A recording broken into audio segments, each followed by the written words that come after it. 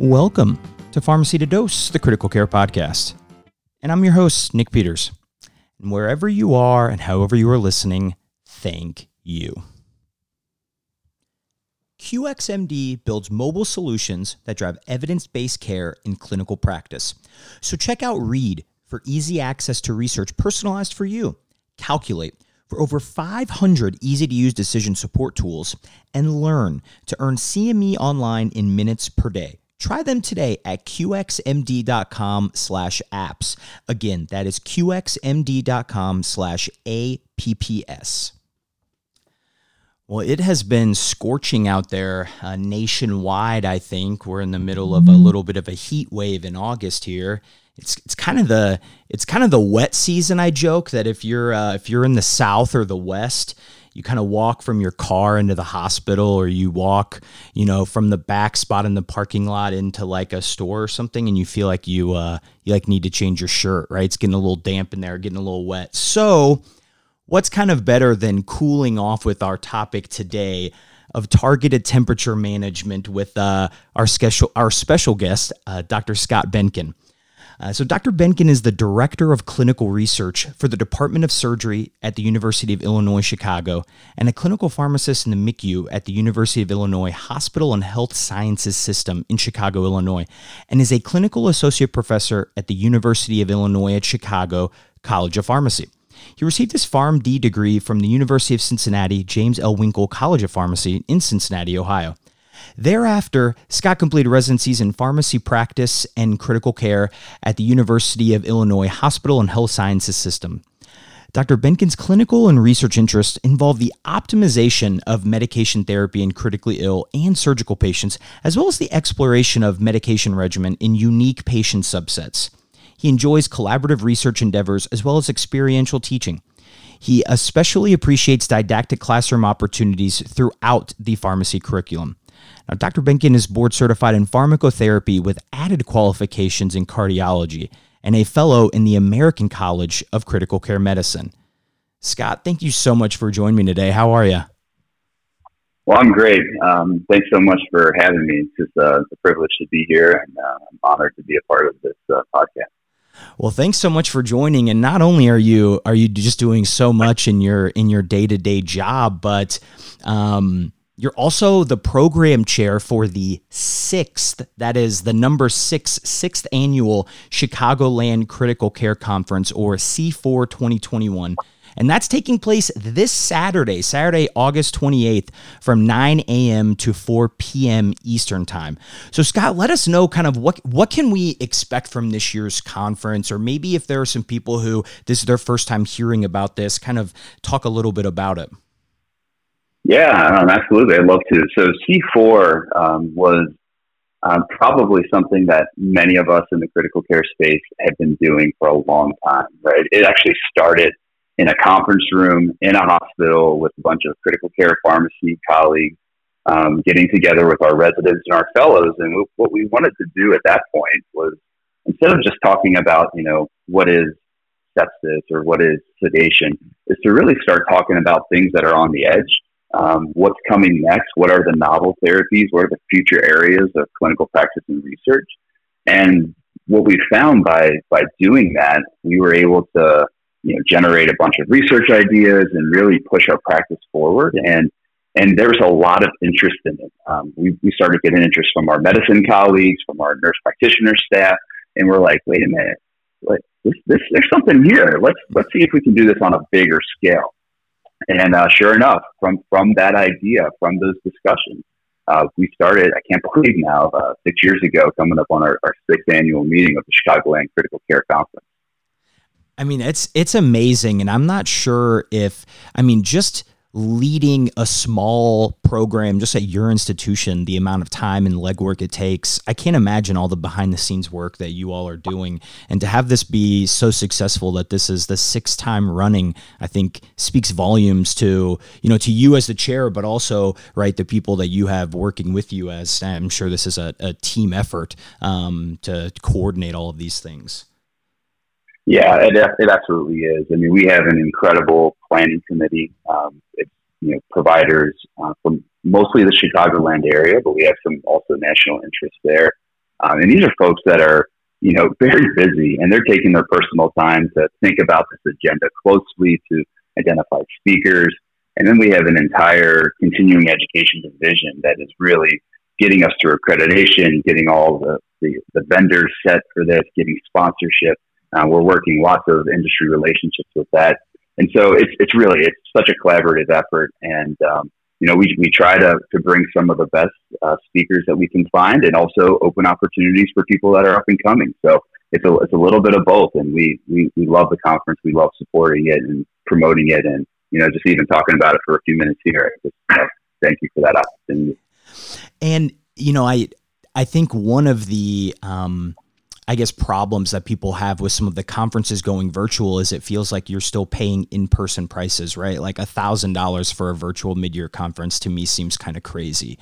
And when I look at the price here of $50, I mean, this seems like a steal. Like we're talking Black Friday deals here. So, everyone's getting CE. It's for adults and pediatrics, I saw. So we're really, from birth, from 0 to 100, you're trying to hit every single person, which I think is awesome. Yeah, we really are. You'll like this. We sent out some blasts in the initial first years of this, and we had a tagline in there that we covered the gamut of critical care. And my neonatal and pediatric colleagues at the university here were like, we're not part of this yet. And then that really led to spurring on a whole pediatric track. And now we have that whole thing filled. And it's amazing. It's just amazing to see how it's evolved over time. And it's just a really cool thing. And yeah, we try to price it at something that we think is reasonable, right? We're not trying to make money on this. We're trying to break even basically every year, and just keep moving it forward. Yeah, and I mean it's multidisciplinary. Selfishly, I see some previous friends of the pod guests, Brian Gilbert, Amy Zerba, who, my gosh, if you don't know Amy now, where have you been hiding recently? So just really awesome names. You're right, a really good combination of seasoned pharmacists and those who are really kind of up and coming. We could talk about this forever. Now, one thing, our website here, for those who are interested, it's going to be posted on all kind of the promo things for the episode, but it's the c4conference.uic.edu. Let's do it one more time here. So c4conference.uic.edu. Yeah, Scott, what an awesome endeavor. I'm glad that this is still continuing, and that hopefully we're going to be able to get some more eyes and ears for the 6th annual this year. Yeah. Thank you for that. Okay. Now let's kind of get to our episode and kind of the clinical topic here. Now, the episode is called Targeted Temperature Management. That's my name. It's kind of what I refer to this to, but I'm sure you and all the listeners have heard many different names, right? Therapeutic hypothermia, cooling, TTM.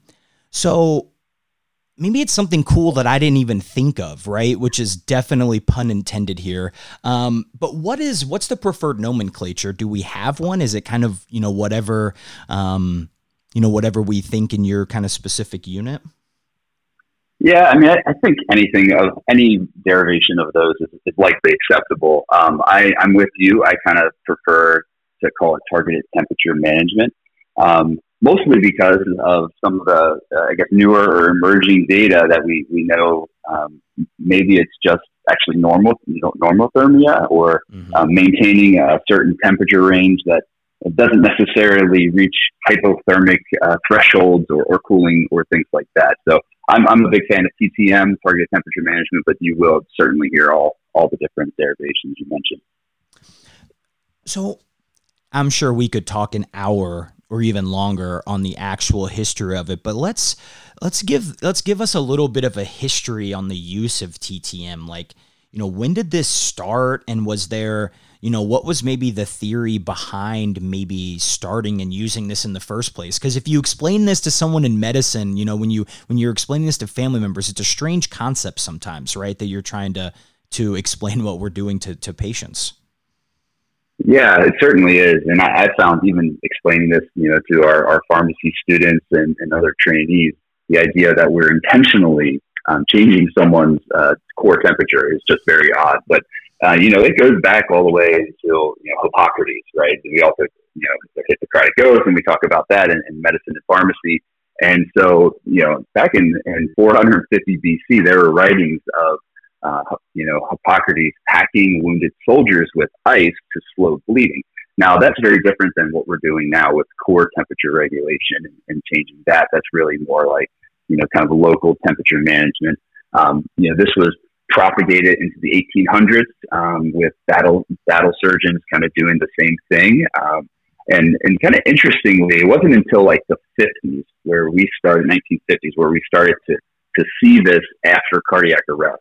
And it started with some animal studies, and really what they found was by changing that core body temperature, there was some signaling, both in overall outcome, but certainly in neurologic recovery. And that's kind of where it started. It started in the 1950s and looking at these patients, and has evolved to something now. And here we are in the 2020s, and using it on almost all of our patients that undergo cardiac arrest. Now, there are definitely a few controversies within the realm of TTM, so we'll put a pin in some of them, but I think probably what I would argue is number one on kind of your list of arguments or controversies would be, what is our optimal temperature? 33 degrees versus 36 degrees Celsius. And you even mentioned some might argue that it's neither of those, and it is just avoiding hyperthermia or kind of that normothermic group. So how did we get here? Like, why is there such kind of a disagreement when ultimately, like, at first it was just cooling? Like, how did we get here to these disagreements between them? And then, maybe trying to piece in, are there physiologic consequences or things that are occurring that may make us choose one or the other as like a patient-specific decision? Yeah, so I think first kind of thinking about how we got here. So some of the first or maybe largest or best well-designed studies that came out were like around 2002. And there are two different study groups that looked at out-of-hospital cardiac arrest. And in that particular study, or those particular studies, what they looked at was a temperature range of 32 to 34 degrees.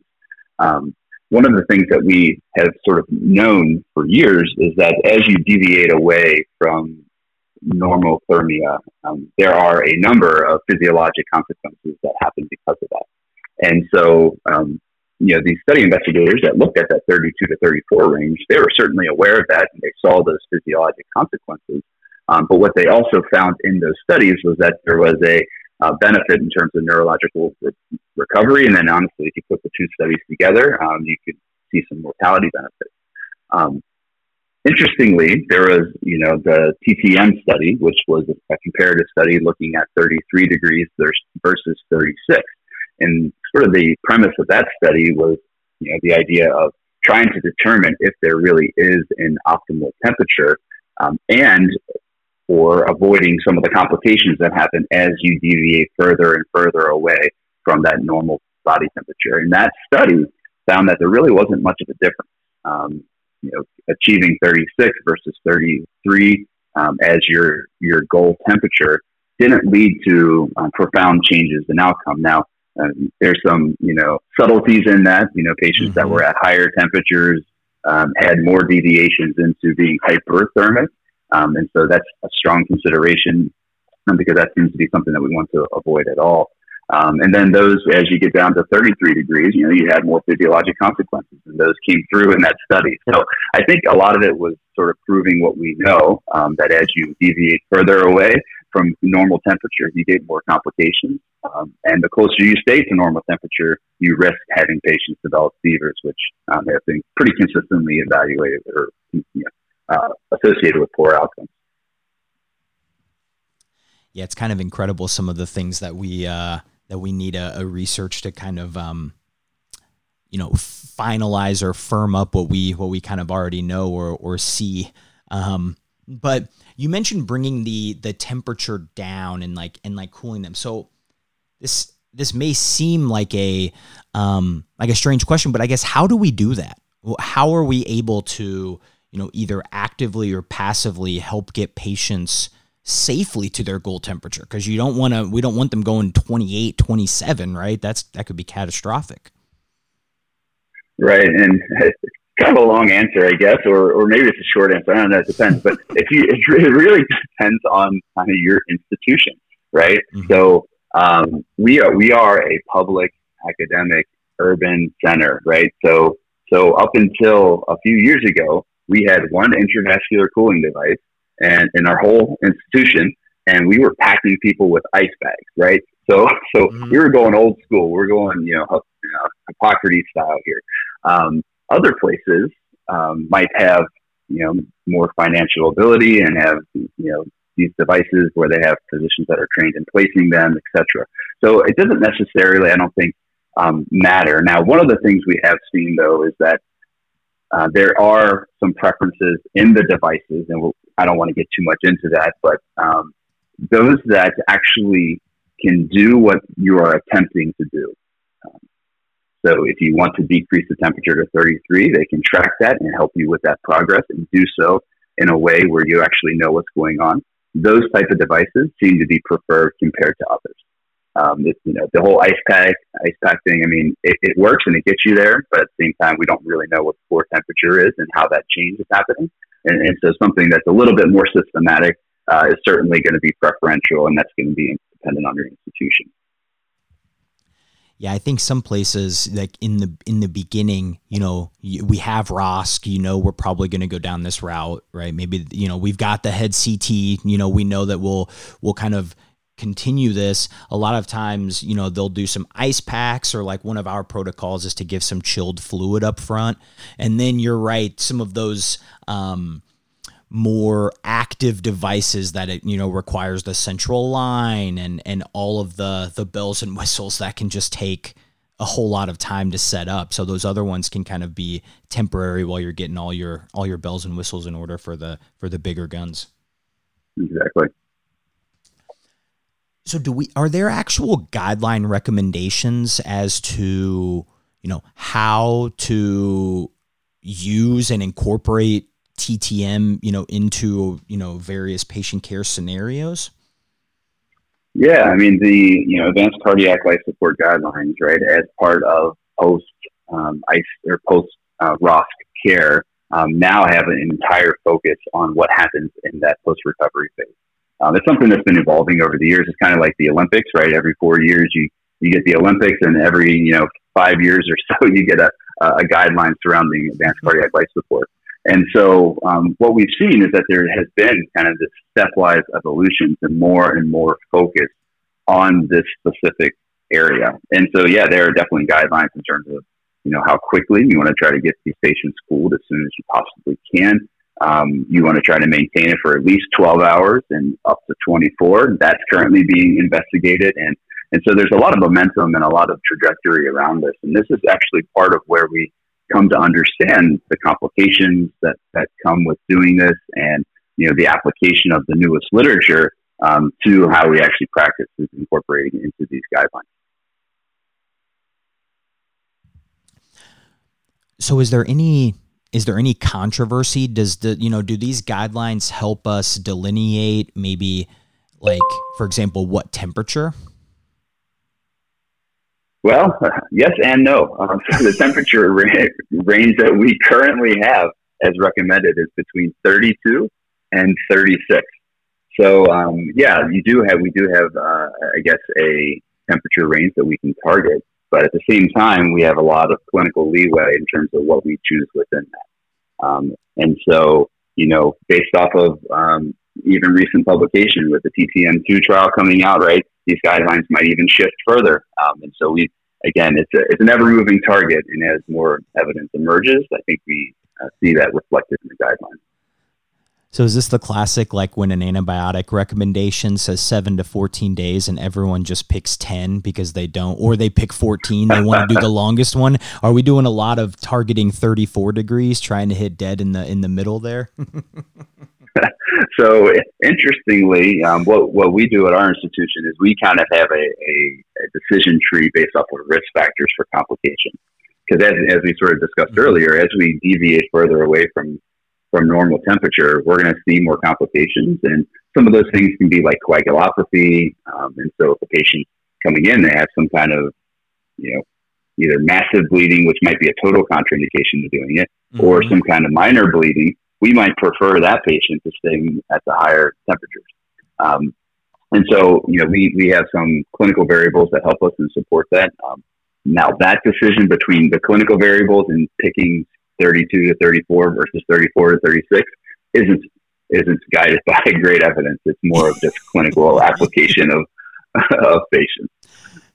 It's kind of one of those where if you feel strongly about 33, you're going to find the data to support that, and vice versa if you feel strongly about 36 or more the normothermia route. Right. Yeah.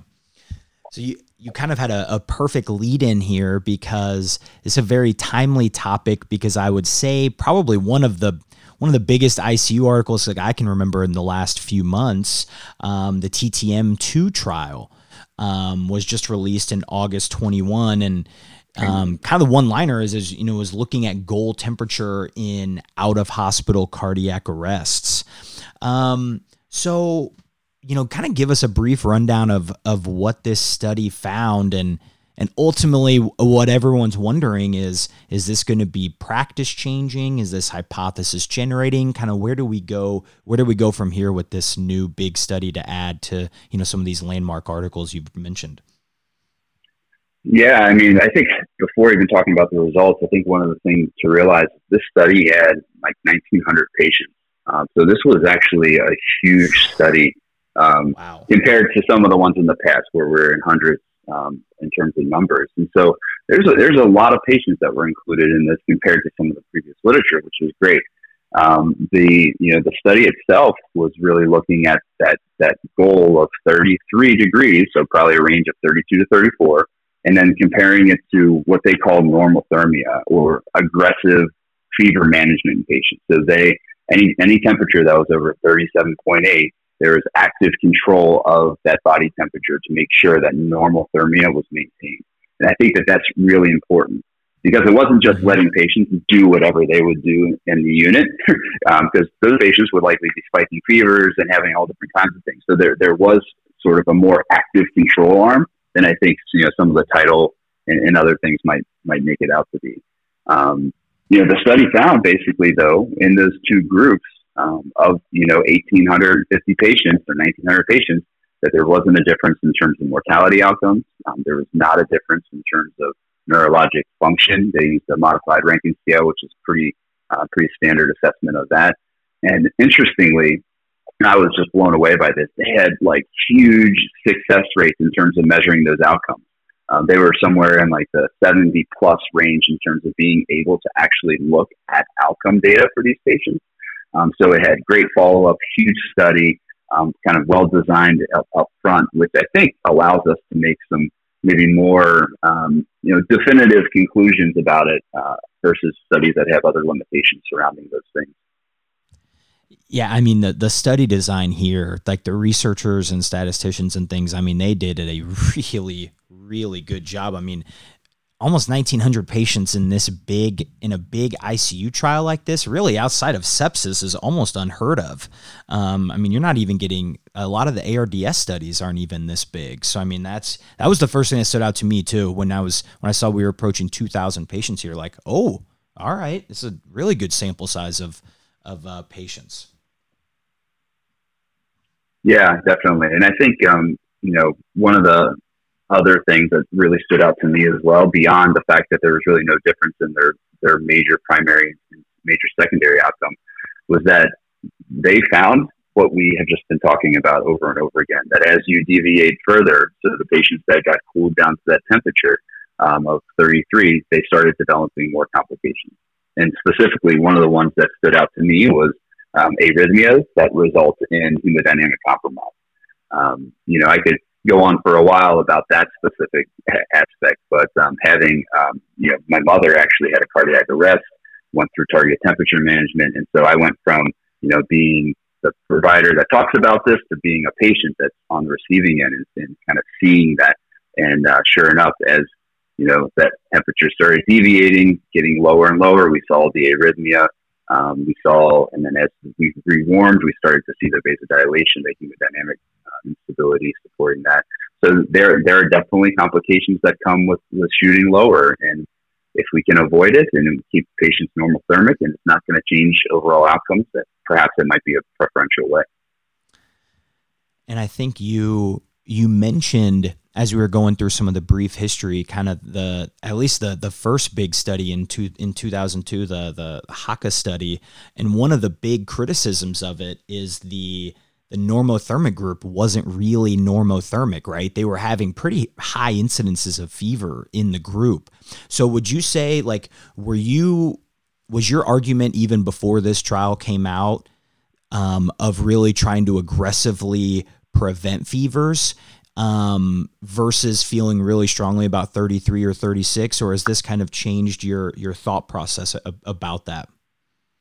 Yeah, I think that, I don't know if it's changed my thought process, but it certainly supported it. I remember as a pharmacy resident, reading those studies and having that, physician colleagues point out that specific criticism, that these patients were, developing fevers. And then sure enough, if you look at the literature that's, kind of been since then, even some of that before and then after that study, there's a consistent signal in these patients that if they develop fevers afterwards, that is associated with poor outcomes.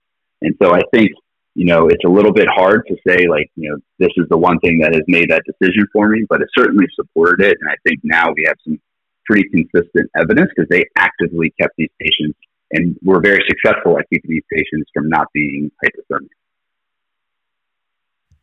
And they included all rhythms. They didn't look at just our shockable rhythms or just our non-shockable, right? There's more shockable rhythms in the group, but they have, about a third and 2/3 kind of broken out, or maybe it's more like a fourth and 3/4, but either way, still having a kind of subsets of patients there to kind of have a mix more of what we see maybe for the patient coming into the ER or directly into your ICU.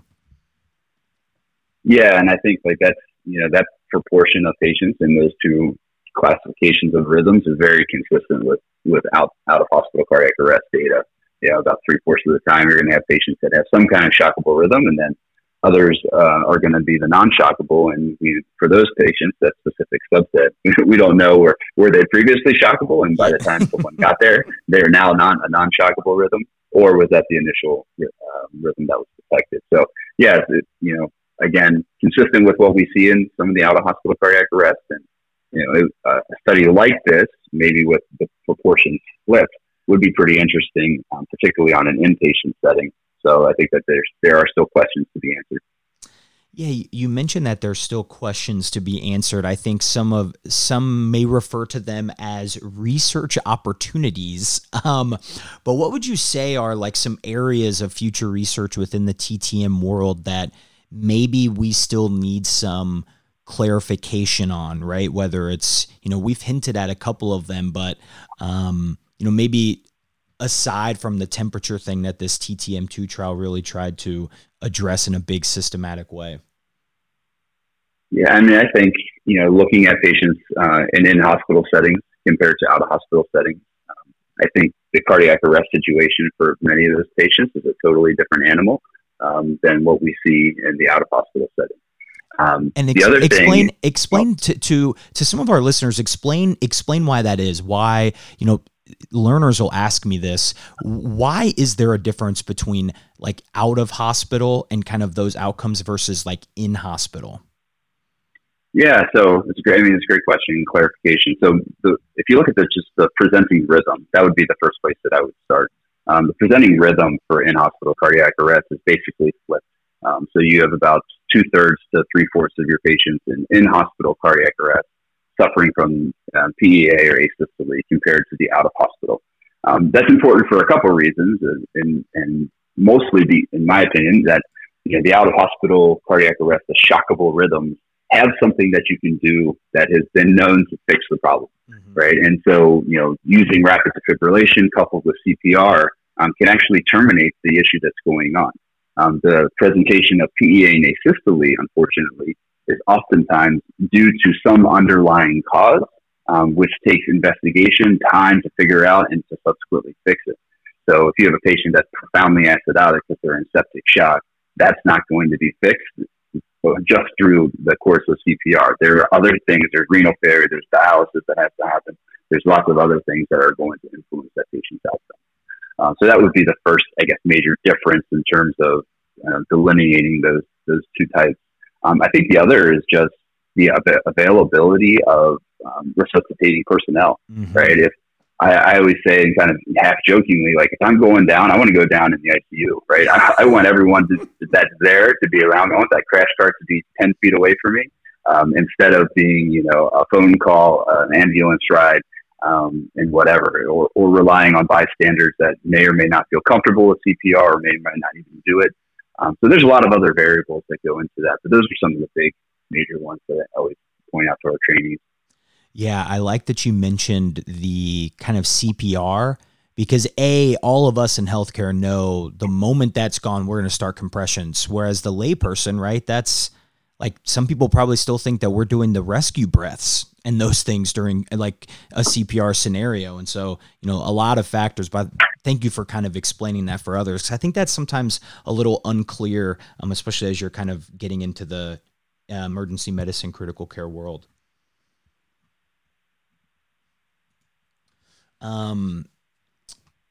Now we were talking about the other areas of controversy, and I know I kind of interrupted you there. One of the first ones, you were talking about the in-hospital versus out of hospital. Are there any other things that kind of stand out as maybe controversies or things that we hope to clarify? Yeah, I mean, I think duration of targeted temperature management is a big one. We're actually a participating site for a large multi-site study looking at that specific variable. I think there are also things, there's current investigation looking at like even intra-arrest TTM, right? So starting the process as soon as someone has the arrest. And so I think like that, the timing of starting it is something that also could be a factor. Of course, we think earlier is better, but how early do we actually start with that? There have been studies looking at using, cold fluids out in the field to kind of start the cooling process. Those haven't actually panned out, but maybe there are other modalities of cooling that are going to be more effective and more useful for patients. So I think there are a lot of areas of research still from our end. I mean, from a pharmacy-centric perspective, I think we have just kind of limitless amounts of areas of research in this because of all the PK, PD changes, the unique medications that we use for sort of unique indications. So I think there's lots of opportunities for really optimizing what we do during the process of target temperature management. So how does changing our kind of core body temperature and lowering that, what kind of effect does that have on our PK/PD? And, you mentioned from a pharmacy kind of perspective, what are things that we need to be aware of and maybe be a little more proactive about than maybe we would be in other scenarios just because of physiologically kind of what's happening to these patients? Yeah, I mean, from a PK/PD standpoint, starting with that first, essentially we get slowing of almost every enzymatic function as we deviate further and further away from core body temperature. And so what that does in terms of our medications is oftentimes decreases the metabolic elimination of them. And that includes even things that are like non-organ independent, right? So our red blood cell esterases, our Hoffman degradation, even those processes slow. And so what we can expect is that, medications that undergo, CYP enzyme elimination and these other metabolic pathways are going to have a longer duration of effect. And if they're prodrugs, they might not get converted to those prodrugs, et cetera. So there's a lot of pharmacokinetic considerations. Additionally, we do have, even though it's a bit misleading because we see increased urine output, we do get decreased like glomerular filtration that happens during targeted temperature management. And so you can expect medications that rely on glomerular filtration for elimination to accumulate. And, I think vancomycin is one of our classic examples, and we certainly see dosing that is very different during targeted temperature management than it might be in someone that's in the ICU that's not undergoing that process.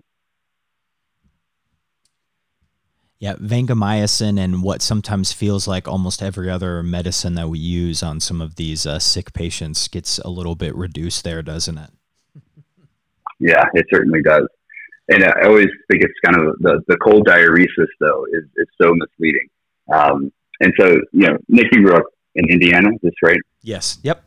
Yeah, so you're familiar with snow and winters. I always have to ask people where they're from before we start talking about this. But, you remember when you're a child and that huge snowfall, you're rejoicing because you're no longer in school because it's a snow day. Yep. And you get on everything. You have your layers of clothes. You put on the plastic bags over your feet so they don't get wet. Put on your snow boots. As soon as you walk outside, you have to pee, right? You have to go. Inevitably. Right. Yep. Inevitably, right? And so you either have to make the decision, do I just go or do I go back inside and take all this stuff off? So we'll talk about what we decided maybe later. But I think that's one of the things we see with our patients, right? We see increased urine output and, there's mechanisms for that. We have kind of a decrease in antidiuretic hormone release. We have an increased venous return. Because of vasoconstriction, trying to keep core body temperature up. But it can be super misleading because we'll see an increased urine output during the time we're actually actively cooling a patient. We might dose very aggressively with some antibiotic of some variety or medication of some variety, and then we see accumulation. And then if that contributes to things like altered mental status or other side effects, we could be putting our patients at risk and at harm for that. Well, because that's right. All of us know that the creatinine lags behind. So us in the ICU, right? A lot of times we rely on that urine output. So if you're kind of unfamiliar, you're getting yourself up a creek without a paddle in a sense, because the one variable that we thought we could rely on to see how our kidneys are doing is flipped a little bit when they're undergoing TTM. So we've touched a lot about the active part of reducing kind of that temperature here, kind of the cooling portion of it. But if let's kind of compare cooling and rewarming. Is one phase riskier or have a higher chance of complications than another? I would say yes. I would say that the cooling process and during the maintenance phase, when patients are actively at their lowest temperature, you see the largest sort of breadth of complications. And those complications, span from everything that we talked about thus far, PK/PD changes. We also see some potential coagulopathy, additionally things like shivering, right? The body's natural response to try to maintain temperature. So shivering can be very counterproductive for a patient that you're trying to actively cool. Bradyarrhythmias tend to be more common in the cooling and maintenance phase.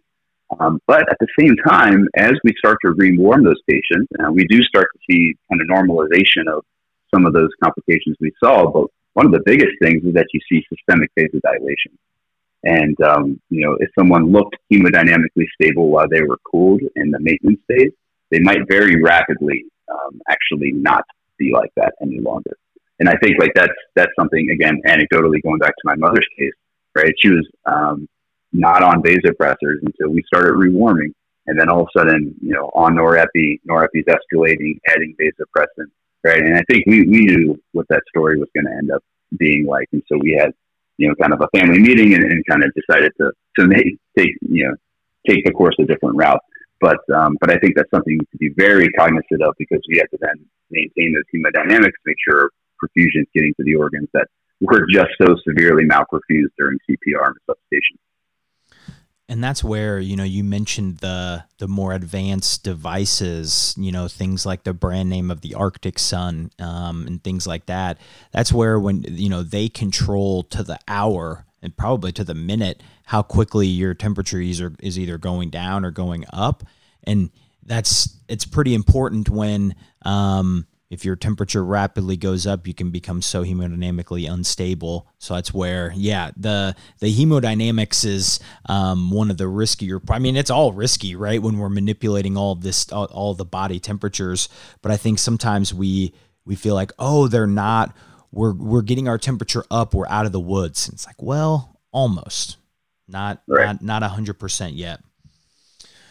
When we think of targeted temperature management, I think inherently, or at least for me, the side effect that instantly comes to my mind is shivering. I think it's one of the first things that, I kind of got talked about when we think about this. And as it relates to shivering, one of kind of the, the landmark papers in critical care is the Columbia Protocol that looked at and basically created this, shivering protocol or pathway in terms of its management for patients undergoing TTM here. So should we still be, using this kind of protocolized approach, or should it be more of a patient specific approach, and people should be getting different medicines, either for shivering prevention or treatment based on their specific factors? Yeah. So I think, I'm a big patient specific person, and pretty much everything. And I think it's hard to kind of have a brush stroke approach for anything that we do in critically ill. But I do like this protocol, and I like it because it kind of gives a good starting place and has lots of different options that you could use depending on your individual patient. I think one of the important questions to really consider before even diving into yes, we're going to use this protocol or not, is that the shivering response doesn't generally happen until you're about 34.5 degrees. Mm-hmm. So in patients where you're targeting a temperature that's above that, you could very well actually not see shivering. And that was actually some of the, the pro side of the pro-con debate of why we might see patients at a higher temperature. Mm-hmm. I guess, if you do see shivering, or we're targeting temperatures that are lower, I think it makes a lot of sense to use a systematic approach such as the protocol. If you look at the options that they have in there, things like, starting off with schedule around the clock acetaminophen, or using magnesium, using something like dexmedetomidine or propofol, a lot of those agents we're going to be using for other indications anyways. Mm-hmm. And so, if you're using it for another indication and it happens to help with your shivering, yes, it's a great fit, right? Because you're already using it. Mm-hmm. So I think, depending on your goal, depending on what your institutional process is to achieve and sustain and maintain that goal, I think, there could be very readily adaptations of this protocol to almost every institution. So I think one area that can complicate shivering is we don't necessarily have a test, right, to know that this is shivering. And I think another one of the biggest complications, like after a cardiac arrest event, is seizing. So let's take the temperature out of it just for a second. How can we differentiate between the two kind of clinically? Yeah, and it's a great question. And I always refer back to one of my favorite titles of an article. This was an article, it was in Epilepsia in 2010. It's called "What's Shaking in the ICU?" Wow, and that's an absolutely amazing title. I know. We need more titles like that in pharmacy and medicine, And so essentially they looked at patients that were on continuous EEG in the ICU, and they looked at what happened to them clinically, what was on their differential diagnosis. And they basically found that of patients that looked like they were clinically seizing, about 25% of those patients were actually just shivering. And so it happens very frequently. And so one of the things that our institution uses is actually the EEG technology. Right. And, we don't have enough EEG techs and machines to have it on every patient that's undergoing TTM, but I know that is an institutional practice at other places. And I think it's a very appropriate one. So what we tend to do is if we see any tremor-like movements, any, myoclonic jerking, something that might look like seizing, we're very quick to get our neurology consultation in and our EEG set up for that individual patient. And that's where, if you're at a smaller institution who maybe, doesn't, because we're both at, right, big academic centers where, we do have those things. And that's what, we'll routinely hook people up to those as well. But if you don't, one thing to keep in mind is that, as you mentioned, Scott, keeping it, okay, what is their temperature? When should they typically be shivering? All right, they're only at 36.5 now. How confident are we that this is shivering? And that can kind of almost be like a help you, like a decision support tool in a sense to try to figure out, what's kind of happening if you don't have access to the other more advanced technologies. Yeah, absolutely. So what I want to kind of do here for a little bit is, I think there's some pharmacologic kind of considerations when we think about TTM here. So let's kind of do some rapid fire questions to kind of answer some of these kind of more pharmacy specific questions that may come up. And one thing that's especially when I was a resident that was always fascinating to me was, typically one of the indications for undergoing targeted temperature management after you get ROSC from a cardiac event is, right, having no neurologic, like you're not responding to commands, you have a low GCS. So why do a lot of these patients get sedation, either intermittent or continuous, if they may not be doing anything? Like, do we have the same sedation goals in these patients as we do for, more of our standard ICU players on the ventilator? Yeah, it's an excellent question, and something that comes up quite a bit as well. Like in a comatose patient with a RASS of -5, what do you titrate your sedation to? And I think like one of the things that's a little bit different is sort of the indication for sedation, right? So essentially, what we're using the sedation for these patients is to limit their ability to wake up, which will counteract the targeted temperature management. And so, as a sort of added benefit, we also have, that these agents have contribution into preventing shivering as well.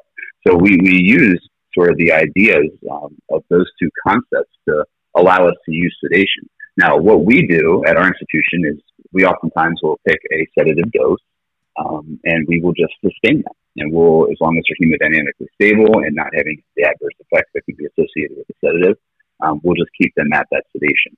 And we found, some success with that. There might be other protocols that might titrate to any kind of non-purposeful movement. I think that would be something else that's reasonable. But essentially, what we don't want the patient to do is to be active, which could counteract the target temperature management. So now, switching gears from kind of our sedation here to more of our anticoagulation, and specifically, I'm speaking more about therapeutic anticoagulation here than our standard kind of prophylaxis, but people who have an indication for empiric anticoagulation, whether it's a new or maybe not new, but an existing PE, or they have known AFib and they're an AFib with RVR now, or things like that. How do we approach empiric anticoagulation, knowing, like you said, one of our biggest complications, especially at the lower temperatures, is coagulopathy? Yeah, so I think you approach it gingerly. We do know that these patients will have indications for it, as you just described, right? And if you think of cardiac arrest, right, or STEMI, you gain another indication for having full anticoagulation. But we also know that these patients are hypocoagulable, right? And so there are studies looking at this, and there's a pretty nice study in resuscitation in 2014 that looked at the use of heparin in patients that are undergoing TTM, and found that upwards of 80, it was like close to 90% of patients had a supratherapeutic PTT when they were on heparin at normal doses during TTM. And as soon as they were rewarmed, those PTTs went back to normal. So I think if you're going to do it, I think it has to be done probably off of your standard protocol. So I don't think a standard protocol would be appropriate. We have nursing-driven protocols. And so what we do during target temperature management is that we actually flip them from a nurse-driven protocol to an MD-driven protocol, because what we've seen with this anecdotal experience and in the literature that's out there.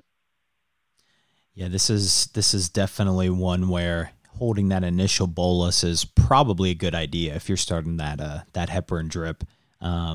Yes, nursing does it here. I came from a smaller hospital where, due to I think some errors, us pharmacists actually adjusted the heparin infusions, and I never want to do that again. I love my nursing colleagues, and I'm very happy that they do it.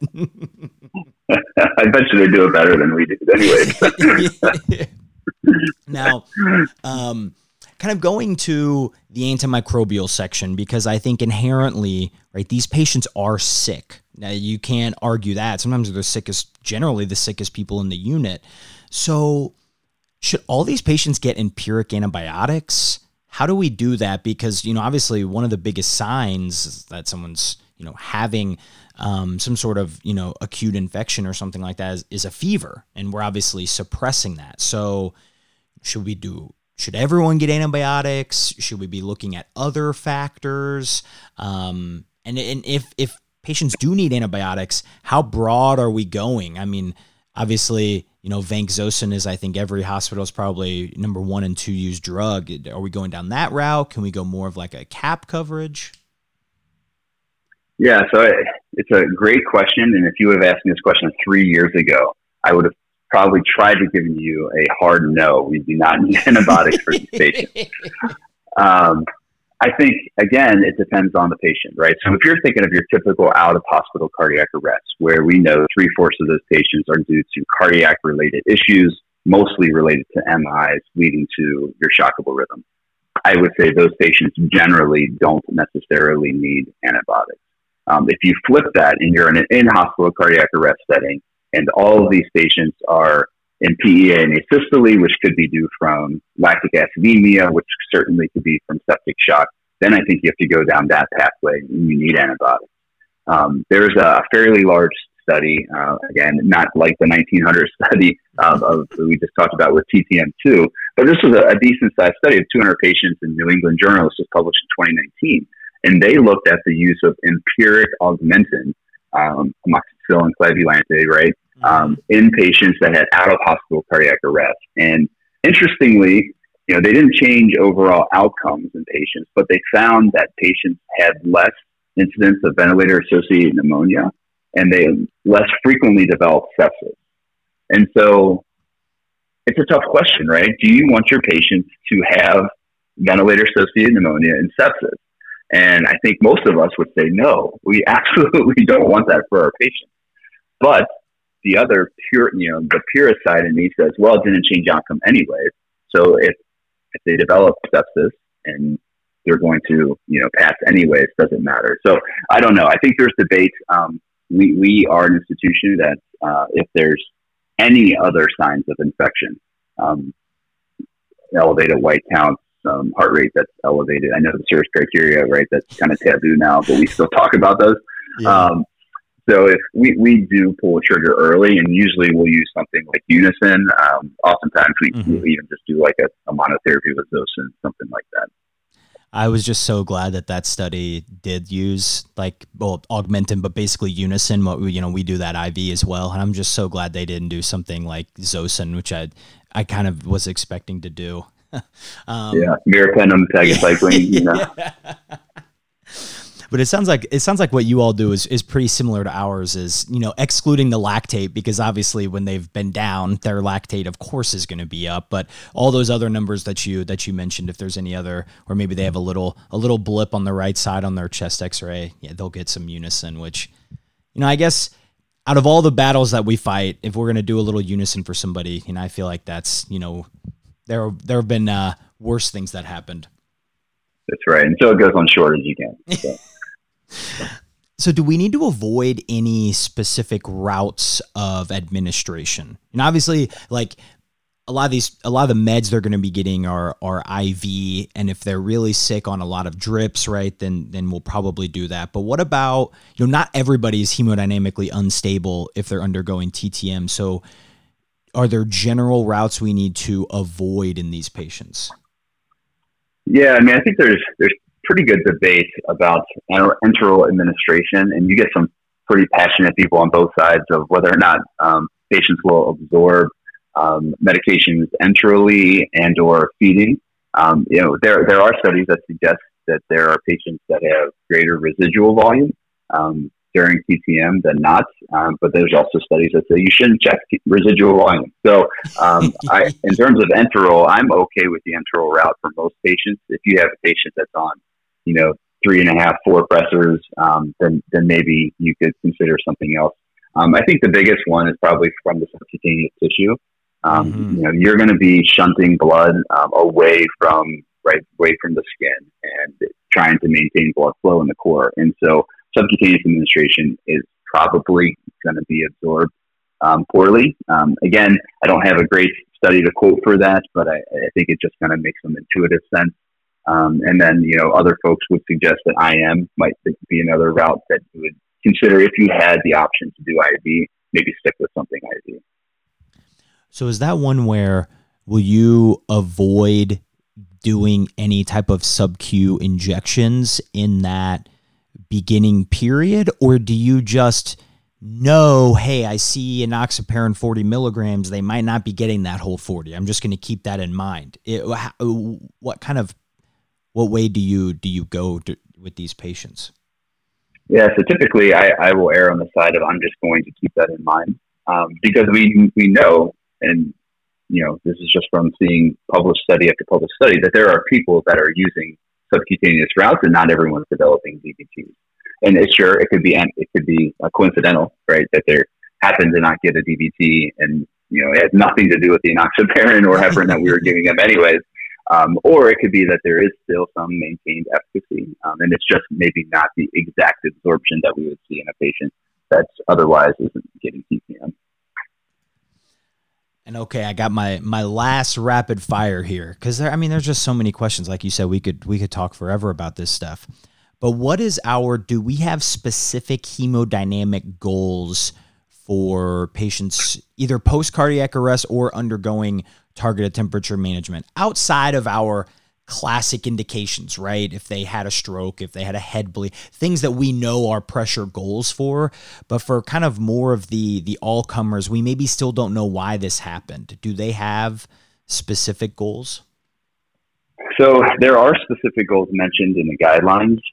The derivation of those goals is not based off of really strong evidence. It's based off of essentially extrapolation from other patient groups. And so you'll see MAP goals of 65. You'll see occasionally a systolic goal greater than 90. Maintaining kind of, a normal heart rate, things like maintaining oxygen saturation. And then that's been changing over COVID. So I think we're all re-reviewing what goal oxygen saturations need to be anyways. And then there are things like PCO2 goals as well. But again, it's extrapolated from patients that are kind of outside the cardiac arrest population. But we do know that we need to maintain perfusion to these organs, right? The hard part is no one comes in with a label that says, I need a map of this for my kidney function, or I need a map of this for my brain to work. So I think we kind of err on the side of looking at patients, all the same. But I think, again, if you have a hypertensive patient, perhaps you should be shooting for a little bit higher goal. If you have a patient that has a history of cirrhosis, maybe they don't meet quite an aggressive hemodynamic goal. And again, those would be extrapolations from other data sets as well.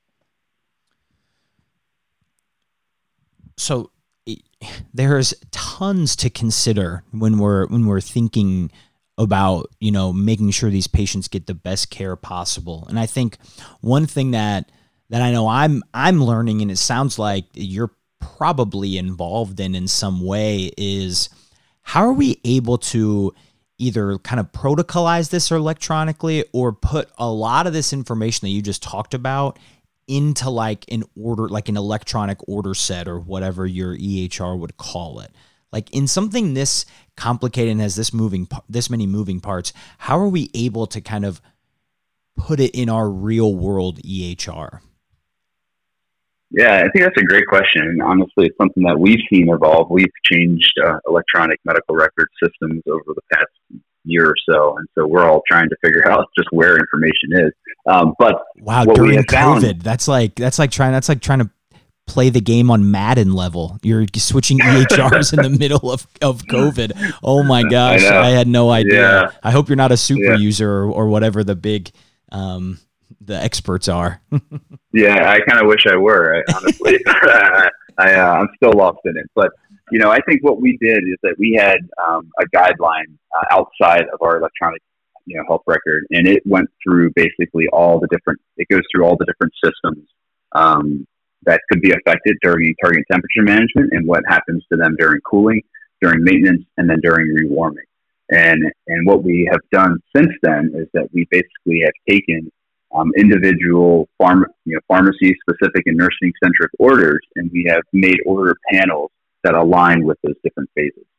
So, it's not a perfect thing because, the patients obviously will be individualized, but at least it gives our providers a sense from a guideline of what's going to happen during this period of time and what are the orders that you're likely going to need in that period of time. And then that moves as the patient progresses. Yeah. Multidisciplinary, right? Getting all the possibly affected parties together and be sure that they kind of agree with what should be in there, what should be pre-checked, what should be on the list for consideration, and kind of working together with the entire team. Is that it? Am I hearing you correctly there? Yeah, absolutely. It was, physicians, nursing, RT, our IT folks, everyone that you can imagine. We're all in this together, and it's been fun. It takes time, and it takes a lot of time. But I think the product's been very effective and operational. I think, which is something we're really going forward with. Well, Scott, I really appreciate your time coming on today and kind of talking to us about all these great points with something so nuanced as targeted temperature management. So if you had to say that if maybe there's just a couple kind of high level takeaways or things, hey, if you remember two things from this kind of talk, what would be some of the biggest points that maybe we want to reiterate to some people? I think first would be that, there's an evolution of temperature goals, and, as evidence is coming out, I think we need to kind of strongly reconsider what we're doing and kind of the why behind it. I think there's consistent signaling even from the older studies that, really avoiding patients being hyperthermic is kind of the ultimate goal. And then I think, maybe there's going to be more nuance in terms of figuring out what the exact goal temperature, duration, and things like that would be in the future. I think the second would be just to understand the physiologic changes that happen during the targeted temperature process, and also the impact that has on us as pharmacists. I think, again, not to reiterate everything we just talked about, but there are obviously multiple system level things that change, and things that we need to consider, and ways that we can address those, whether it's protocols or just having the right people looking at these patients at the right time, and those types of things as well. So those would be the two major takeaways I'd put out there. So the last thing I want to do on the episode is kind of give you the floor, because you live in Chicago, or at least you work in Chicago. You probably live around. I doubt you're doing a 2.5 hour commute every day, although depending on when you leave, it may feel like that. Explain to the listeners who maybe don't know, why is summertime in and around Chicago the best? Or is that just me? Is that just a feeling that I have, that I love Chicago in the summer? Chicago in the summer is a great place, and it's funny because I don't think you appreciate Chicago summer until you go through a Chicago winter. And after a Chicago winter with 30 feet of snow and all of January and half of February being in the negative digits, it's like Chicago summer is amazing. The beach front, and I know people scoff from like real beaches. They're like, okay, it's a lake, but it feels like a beach. It absolutely feels like a beach. Yeah, it feels like a beach, right? I mean, haters are going to hate. So, you have there's a Chicago Riverwalk. It's open, restaurants. There's all different types of options for things like boating, air and water show. I mean, the list kind of goes on and on. I mean, it's interesting, right? It's COVID still, but like my wife and I, we're hitting restaurants because we can sit outside, and that's just all kinds of people out. And so it's great. Chicago's a great place in the summertime. It's a great place all the time. A virtual conference in Chicago, I don't know what that even means, but hopefully in the future, C4 will be back in person, and we'll get to see everyone enjoy Chicago summer together. Yeah, that's exactly right. Because another reminder for everybody, the C4 conference, it is this Saturday, August 28th. So be sure to get your registrations in, because there are just incredible speakers, lots of great, very relevant topics. So if you want more information, it is C4 conference.uic.edu. Now, Scott is old school here and isn't on social media, which, to be honest, good for you, for the record. I think all of us could use a break from it. But if the listeners kind of want to get in touch with you or things, what might be the best way to do that? So the easiest way would just be email. My last name, BENKEN @UIC.edu. I guess I was the first Benken, and besides my wife, maybe the last UIC. So, but yeah, Benken @UIC.edu, and I'd love to hear from anyone that has questions, just comments, discussion, or anything. It'd be great. Awesome. Well, thanks again, Scott. I appreciate your time and expertise, and thank you for so much you've done, for all of us, especially in the Midwest, but everywhere with the C4 conference. I know it's something that I've seen and been to at least once earlier in one of the earlier iterations. So I love that it's still going, and just, awesome job. Kudos to everyone for all that hard work. Awesome. Well, thank you for that. All right. Now, for the listeners, remember, I'm always open to feedback, either positive or negative, plus some guest or topic ideas. So if you want to reach out, Twitter @pharmacy2dose, TO2dose, or via email pharmacy2dose@gmail.com. So reference list is going to be in this episode, but we're going to try probably no show notes for this one, and maybe for a few kind of coming up in the future, just a way to kind of offload some work during some of these hard times. So if you have a big problem with it, reach out, let me know, and we'll come up with some things. But for now, we'll just have some reference lists in the episode description and website. And so until next time, I'm Nick Peters, and this is Pharmacy to Dose, the Critical Care Podcast.